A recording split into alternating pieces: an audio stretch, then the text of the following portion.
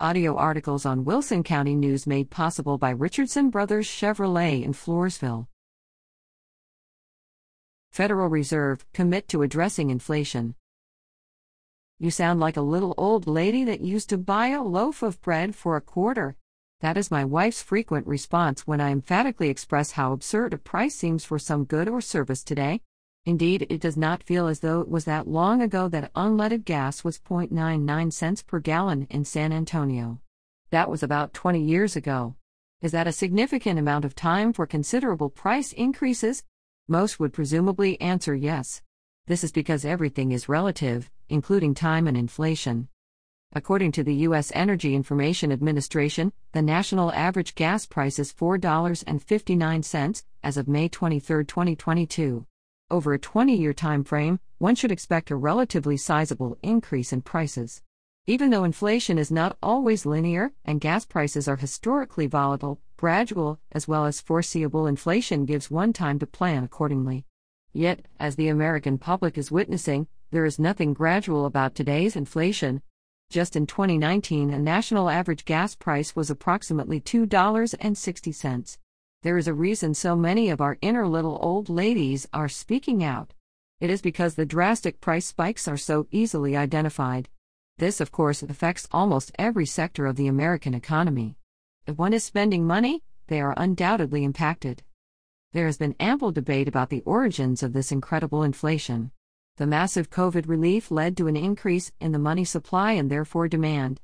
The disruptions in supply chains exacerbated the imbalance of the supply and demand, driving up prices. Monetary policy made the interest expenses associated with acquiring capital and consumer debt lower, which was another effective factor that increased demand.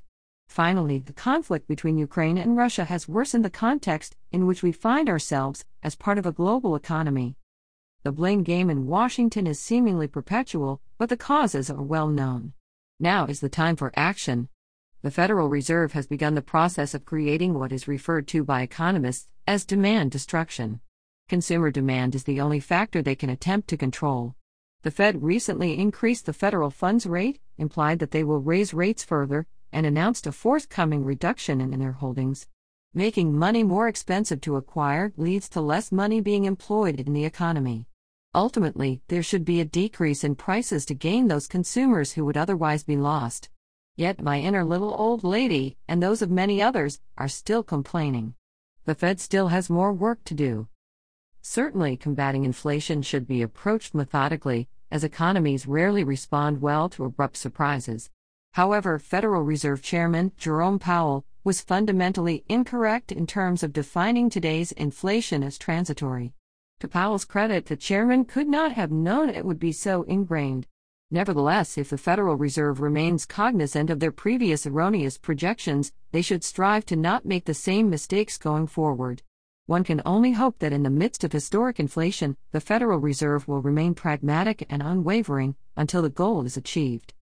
Dale Schlunt is currently a faculty member at Palo Alto College and co-founded San Antonio's first higher education program for those with disabilities, Project Access, and served as co-chair for the Texas Regional Alignment Network from 2017-19.